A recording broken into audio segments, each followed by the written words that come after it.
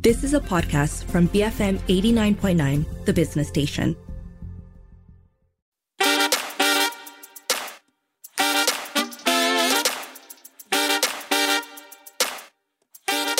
Good evening. This is the Evening Edition with Sharmila and Lynn. Tonight, it's the very first episode of our brand new series, BFM's Clean Cut, where we invite comedians to come to the station and perform a set. Now, the idea behind the set was to challenge the comedians to perform without risking our license or their reputation. So this is going to be happening on the last Friday of every month, and what you're going to hear is a short interview followed by the set that a comedian performed live in the BFM offices. So this was recorded a couple of weeks ago now, and the first brave soul to agree to this was comedian, content creator and businessperson Ming. Our producer, Alia Zefri, chatted with him ahead of the set.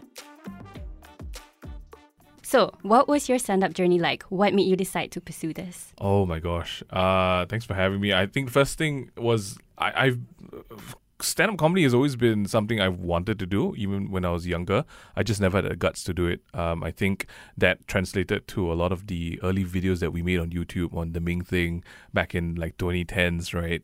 And for me, what I wanted to do was at some stage in life when I got older, I did want to kind of step into the world of stand-up. But I think what really pushed me over the edge for this one was two friends in particular. One was Hersey from Singapore, a very good friend of mine, and he forced me to do a set one day when he was down in KL, and another comedian in India, Kenny Sebastian, he kept encouraging me to do it. And so, I was thinking, as I turned 30, let's just do it. And so, that was me last year, jumping in to do my first open mic, and then it's just been a snowball since. So how would you describe your brand of comedy? I'm definitely a storyteller by nature. I think I put together observations from everyday life, and I think that's probably the most fun part about a stand-up, is that it's never really kind of like pushing jokes. It's always just kind of drawing attention to the different things in life that we don't usually pay attention to. But I also realize that maybe my brand of or recipe in brewing these sort of jokes and stories is to always give you sort of an expectation of where I'm heading to, but then flip it at the end and then give you something else. Because I feel like that's the most fun types of storytelling, the ones that are slightly unpredictable. Yeah. What did you feel about being asked to come on to BFM to do a comedy show that's not offensive? Yeah, this one was interesting because I think by nature in itself, a lot of my jokes aren't of the explicit kind. I keep things quite clean. Of course, I don't cuss and do profanities too much as well. But of course, there are fun topics to pick at, taboo topics, like politics or funny things that are happening around Malaysia and the world. For me, I think because of the recent situation and the landscape, you're seeing that comics are being watched very closely. To put that in a simple term, I feel people sometimes either they get a joke really well or they just can't take the joke at all, and that's the fine line that I've got to thread nowadays as well. And being on this sort of like era of social wokeness and cancel culture, I think where I sit is pretty all right because I don't do things that are too offensive. So for me, I think I just wanted to make sure that I didn't offend anybody or I didn't go over the line and kind of step on people's toes. But yeah, hopefully that's not the case as well with with what I do. So that's where we're at. How do you feel the crowd, on social media? Do you think that it differs from, say, doing a performance in front of a live audience? Oh, that's such a great question. I love that. It's completely different. I think the content that I make and put up on socials is very, it has to be fast and short, and there's not a lot of space for building this world or for that story in particular, because attention spans are a minute max. 5 seconds tops. And for me, I think what I've enjoyed and discovered about stand-up comedy is that when people come for the show, when people are there to listen, they are actually really invested and they give you that space to grow the story and the world. And I think that's beautiful, because the art of conversations has become so one way with social media that you forget that sometimes a conversation is interactions between two people. And it's not just the words, it's the body language, it's the interactions between, the eyes, and there's the entire presence and being there. And so to me, that's one of the greatest joys I felt from stand-up, being in person, interacting with people. Yeah. Could you share to me an experience you had performing in front of a crowd? Maybe one of your best ones? Yeah. What was the feeling like? What did you feel was the macam, the connection that you say you have with the crowd? What was it like?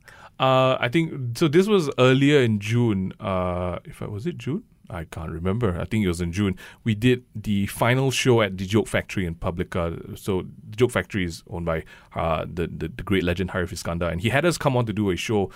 So my friend and I, Harvin Skin, we were on and we did a show that sold out way past capacity, and it was packed to a point that there was an overflow into the next shop, right? And that was a very big moment for me. And I think one of my favorite things about that night was that people came to listen to stories, people came to watch funny things happen on stage. And we did start off with a disclaimer that, hey, this is all jokes, please don't take offense and stuff like that. And people really pressed in, like they listened, and Sid Sadiq was there as well with his team, and it was just a night of laughs and celebrating the things that make us fundamentally Malaysian. And I think that for me is that was such a memorable night. Yeah. Cool. Okay. So do you have any, final words to leave us with? Final thoughts? Yeah. Final words. Guys, get out there. And if you've never been to a stand-up show, because for myself, I've only been to a stand-up show later, like when I was past my mid-20s. If you guys have never been to a stand-up show, I strongly encourage you, jump out and spend a night and an evening with your friends at a stand-up show, because it's good fun. It's organic, it's real, it's raw, and I feel like that's a side of entertainment that we're not usually exposed to, and so that's something that I personally advocate. You can follow me on Instagram. I'm at Mingasaur. So that's a Ming with an ASAUR. I do a bunch of weird stuff there and content and stories, and I've got shows coming up, so hopefully people make it out for that one. That was an interview that our producer Alia Zafri conducted with Ming, a comedian and content creator. After the break, you'll be hearing the set that he performed live in front of BFMers. You're listening to BFM's Clean Cut, BFM 89.9. Bring forth Moolah, BFM 89.9. Good evening. You're listening to Clean Cut, our brand new monthly comedy segment where we invite a comedian to come and perform a clean but funny set in our offices, record it, and then play it here for you. So earlier, you may have heard our producer Alia speaking with this month's Volunteers Tribute, Ming Yu. And now, here's the set that he performed. This might get a bit loud. So sorry if you're in front of the speakers. Hey guys, my name is Ming. Thank you so much for having me this afternoon. It's a wild time. Just want to say, you guys look good. Turn to your neighbor and let them know for a Wednesday, you guys are looking quite fly. Just let them know. They need the encouragement, right? You don't want to get to Friday and look in the mirror and be like, no one told me I have nose hair coming out my eyes, That's not the situation you want to be in. Thank you so much, BFM, for having me. It's special for me to be invading your town hall. I don't usually see this many smiles at my own town halls. Usually people look at me, they're like, oh, it's got bad news again. Last month, we had to let some people go. It was rough, man. It was rough. I think that town halls are great, especially if you can start with a comedy set. It's the sandwich method. I don't know if you guys realized it yet. We start with smiles. I'm not going to be here for the announcement later. Probably 4 of you are going to be let go. And then Jason Leong is probably going to come in to close up the show. I don't know, man. Sandwich method works. I think it's great. I was talking to Alia over the weekend, and she was so nice to get me on. She was like asking me, Ming, can you make it? And I was like, oh my God, BFM. Yes, I love, yes. And so I was asking her tons of questions. I was flooding her with text. She was like, thank you for your flood of text. I have a lot of questions because we were just talking about it in the room just now, and you guys know comics right now, under scrutiny, man. People have their eyes trailed on anyone who does something remotely stand up. Our good friend, Jocelyn, across the pond. I love her. And then, we've got a bunch of other comedians here and there as well under fire. So I didn't want to do something that was too offensive. By nature, I don't think I'm an offensive person. That's not for me to choose. Yeah, I don't know, man. So I was asking Alia, what are the things I can and can't say? And she's like, Ming, that's my Alia impression. Maybe safe things can. I'm like, I can do safe things. I can do safe things. I grew up in a Christian home, so I know things I can't say, right? My mom beats me anyway. So I asked her, okay, I'll stay away from the racial stuff and the politics, right? But what words can I not say? Oh, okay. Ming, maybe you tell me what you want to say. I was like, oh, that's a fun one. So I was like, okay, I don't usually cuss. I don't say bad words, but can I say words that people don't expect? Like what? Like. Then she's like, I think can, but let me go and check. She comes back to me like an hour later. Ming, unfortunately, we've checked. I don't think you can use that word. So it's like, oh man, Alia, you done Dirty me, man. I'm so scared. So now I said it once already. I'll try not to say it too many times. Sorry, HR. But yeah, that's where we're at today. So I feel like now will be a good time to tell you guys a bit more about myself. I am a Chinese boy. You know? That's as Chinese as it gets, man. I grew up in Malaysia. I went to a government school, right? Across the road, actually. And I think that the government school system, as broken as people think it is actually really good. Because it's the trial of fire. You really come out a different person. I realized in government school that I actually really dislike Chinese people. This is weird. This is really weird. I grew up in a government school and I realized all my friends for the first 6 years were just Malay boys and Indian boys. And I was like, why do I not like Chinese people? Then I realized, makes sense. In a minority group, which is Chinese, there's a subset of people who can't speak Chinese. I am where it intersects. I cannot speak Chinese. I'm the banana, right? How many bananas in this room? Can I just see some hands? Oh, we're not alone.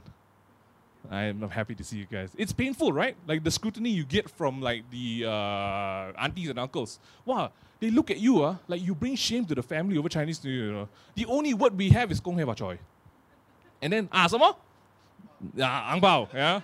It's difficult. They look at you and they're like, oh, this one come again, right? It's difficult because I go to the coffee shop across the road, OK Restaurant, or Best Chicken Rice, right? I got to practice what I'm about to say to him. Kai fan yakko, kai fan yakko, kai fan yakko. Okay. Can I have a chicken rice, please? He's like, what? Thank you. I just walk away. I don't know how to deal with that. It's difficult because I just didn't like hanging out with Chinese kids. And then I realized, right, actually, the abuse that we all have, right, it's shared across all races, all people. One raya, I was at a friend's open house, and these Datuk Datin rich level, their living room got 2 TVs, you know. Why? How you watch 2 things at the same time? How you hear? You're reading subs, and okay, understand, okay? So we were in the living room, bunch of boys, we were all sitting there, and his mom from upstairs came down to the banister on the staircase. And she was angry, she was pissed. She came down shouting, Subhanallah! Where are you, stupid boy, kakak mana? And I was like, oh my lord, she's angry. I don't know what Haikal did, but he was in trouble, man. I looked around the room and I realized that were very different reactions happening all at the same time. And this was when I was like, damn, Malaysia, you crazy. When auntie came down the stairs and she shouted, stupid boy, where are you? The first thing I realized were the Chinese kids. You know what they did? Auntie's over here, right? Ya Allah, stupid boy, kakak mana, where are you? All the Chinese kids in the room looked in the opposite direction of auntie calling stupid boy. So they look here, you know. Auntie calling here, they all purposely look away. And I was like, damn, what's going on with the Chinese kids? And then I realized, they work too hard. Chinese kids go to tuition after tuition after tuition. The only person who should be calling them stupid is their own parents. So obviously they have to look in the opposite direction. Then I realized my Malay brothers, what was happening. She came down, budak bodoh kakak mana. The Chinese kids look away, right? All my Malay boys look at her, you know. They all look at the voice and like, yes, me. It's almost as if they were, I identify as stupid. You know? What's going on there? I was like, what level of abuse are they receiving at home on the daily that they just associate themselves being stupid? Then I realized Bahasa is such a beautiful language. You can call someone stupid without calling them stupid. Kuali. Pinggan, you have so many different things. A botol sambal, what does that even mean? But it's bad, And I was like, that's crazy. There's the Chinese boys looking away, the Malay kids looking at, but the ones that really broke my heart that day, Tiban, the Indian boy. I don't know what was going on with him. He was struggling. We were from a kampong school, right? And I heard when all that was happening, Tiban asked Achong, boy itu ada He wasn't sure. I'm so sorry I said second time already. I'm so sorry. It's crazy. It's crazy. But then that made me realize that actually we all just have a shared past of abuse and we're just doing the best we can, man. So if you guys have a rough childhood, hey, props to you guys. Props to you guys. I want to shift gears here a little bit and talk about love. Just as the time's ending. I think as difficult as it is with all these scars from our past, it's really hard to find love today. How many of you guys are in love? Can I see some hands? This is a lonely group, man. Okay, how many of you guys have been in love? Yeah, okay. All right. Some of you guys still searching. All the best, guys. Social media has made it so easy to find love and at the same time so darn difficult. The paradox is crazy, right? All you have based off is a write-up is purely bold and a picture from 2005. That's all you have on Tinder profiles, right? When you see the write-up, of course, they're telling you the best things about themselves, right? When you ask the fruit seller, the apple sweet, what uncle going to say? Sweet. Every single social media profile is the same thing. It's the fruit seller, right? And that's why I think it's scary. And, if any Chinese boys in the room who are single, if you guys want to go after Chinese girls, right, I'm going to give you guys some hints. I think it's important to give you guys some tips before I leave, right? Asian girls at large love to be told that they're mixed. This is fact, all right? Let me break that down for you guys. I think that the problem here is converting dates into marriage. That's where I'm at right now. So people are like, they're looking at, now I have a pair, I have a date, it's locked in. You go for the first date, you flip and fail, and then you start from ground zero again. I want to help you get here to her hand in marriage, all right? This is where we're going to go, all right? So the first thing you got to do is you got to let her know that you think she's beautiful. And then that's how you start. I think you look a bit mixed. Oh. Moist. That's where we're at. This is moist. The cake is moist, right? And it's wild because if you think about it, right, this girl could be from Puchong, but she is spending $500 on circle DNA testing to just hopefully find out that up the ladder, she's a bit Japanese or Korean or German, She'll spend the money. This test, I'll send my saliva to this place and then I'll find out if You're not. You're 100% Puchong, okay? You can't even spell DNA. And that's 3 letters, guys, okay? So that's the struggles, right? But they love to be told that. So imagine if you're sitting down at a restaurant, you see the girl come in, you ask her, I want to ask you, actually, you got a bit mixed, Oh, you're so smart. Okay, you guess that I mix how. Mix how, You give her the standard, and you look at her like, I feel like you're half Chinese. And she's like, okay, and then the other half is what? You look like mixed, like half Chinese, half. You gotta drop it. You gotta change up the expectations. Half Chinese, half angel. It's in the whole romance, I can't speak Chinese, so this is the best Chinese I've got already, guys. You gotta get her that she's ready. She's texting her mom, I'm ready to get married. This is it. I found the guy, right? But you can't leave her high and dry like that. You gotta go the extra mile. Sometimes guys use pickup lines like this, right? They don't know how to pick up the next part of it. They say stuff like this, right? Then the girl said, oh, you're so smart. Can you tell me more about me? And the guy just smiles. Thank you for dinner. He just exits, That's not what we want. You got to hit them with the 1-2 combo. And I think there's no better way than really getting love on the express train than some poetry. So this is where you really seal the deal, right? You tell her, hey, just now I saw you come in the restaurant. You were so beautiful. I wrote you a poem. And she's like, oh, what a tian. It's in the William Shakespeare, William Shakespeare. This girl is A class in English school, English class, man. So she sits down, you look at her and like, I wrote you a poem, but then you realize that she might not actually understand the English. You gotta flip it back to our Bahasa Kebangsaan. Actually, it wasn't a poem. I wrote you a pantun. Oh, from William Shakespeare, now A. Samad Said. You're ready.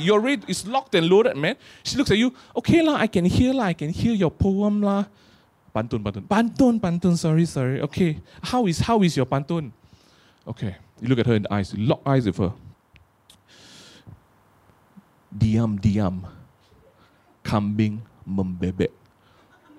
Wow, suddenly got livestock. Diam, kambing membebek. Is it okay if I see your... I'm so sorry, Alia, that was strike 3. Ladies and gentlemen, thank you so much for having me. My name is Ming. You guys have been incredible. That was Ming Yu, a comedian and content creator, and the live set that he performed in our offices a couple of weeks ago. Let us know, who else would you like to hear from in this segment? Which comedians do you find funny? You can call us 77332900, send us a voice note or WhatsApp 018-789-8899, tweet us at BFM Radio. You've been listening to Clean Cut, BFM 89.9. You have been listening to a podcast from BFM 89.9, the business station. For more stories of the same kind, download the BFM app.